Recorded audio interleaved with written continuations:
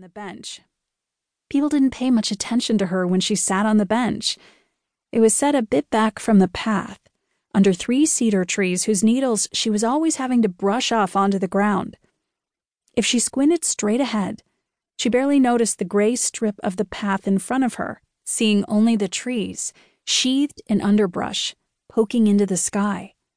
She could spend hours there, completely alone, even the sounds of cars and the neighborhood kids muted by the trees.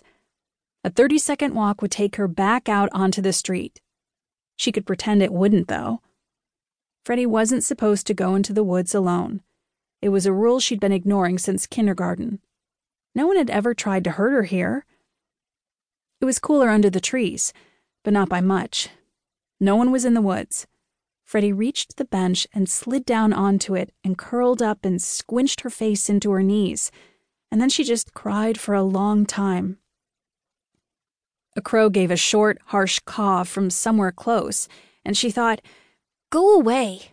And then, "It's not fair. Why can't they just—" She didn't think they would ever be able to just. It hadn't always been like this. They had fought before, but everyone's parents fought. It was this last year that had been all screaming and freezing and throwing things.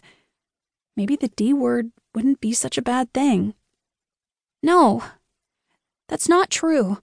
They're supposed to love each other. People could stop loving each other. Jonathan's parents had, and Rochelle's. But it's not fair. This isn't how it's supposed to work.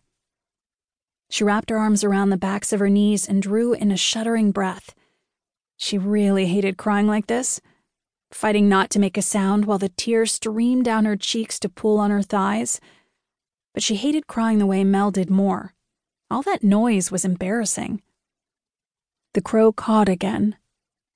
Freddie became aware she was not alone on the bench. She wasn't sure what she noticed first. She couldn't have sworn the person hadn't been there when she arrived. In fact, thinking about it afterwards, she was almost certain the bench had been occupied all along. But the cawing was a sound from outside her net of misery, and it made her notice other sounds too, and one was the slight scrape of a foot against gravel, not far away. Freddie turned her head slightly without raising it from her knees and peered out through swollen eyelids and her mane of curly hair. A woman was sitting on the other end of the bench.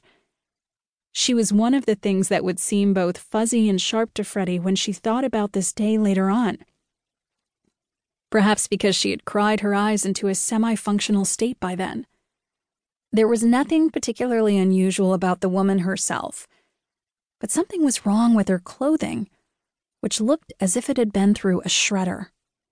It was, thought Freddie, pretty good clothing, the kind of blouse and slacks her mom wore to work, plus flats and a little green purse. Or that was what it had been until recently.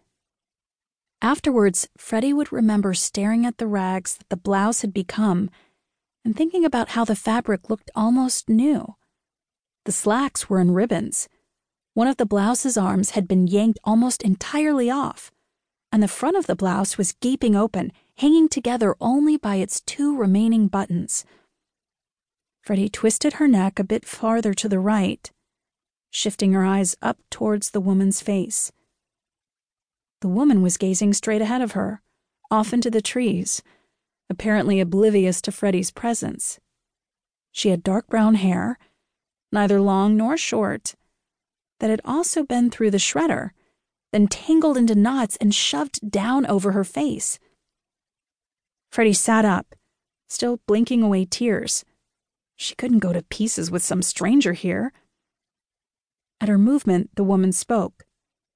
Still staring into the woods, she said, "Have you ever had one of those days where everything goes so stupidly wrong that you find yourself saying every 5 minutes, 'Now, this can't possibly get any worse,' and then it does?"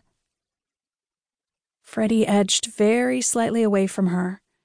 She knew she wasn't supposed to talk to strangers. She didn't like talking to strangers. Strangers always wanted to make a